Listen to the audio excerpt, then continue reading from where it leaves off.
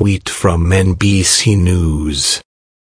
Alexis Goldstein, at a time when student borrowers need allies in government more than ever, Mick Mulvaney and the Trump administration have left them out in the cold. Via at NBC NEWSTHINK.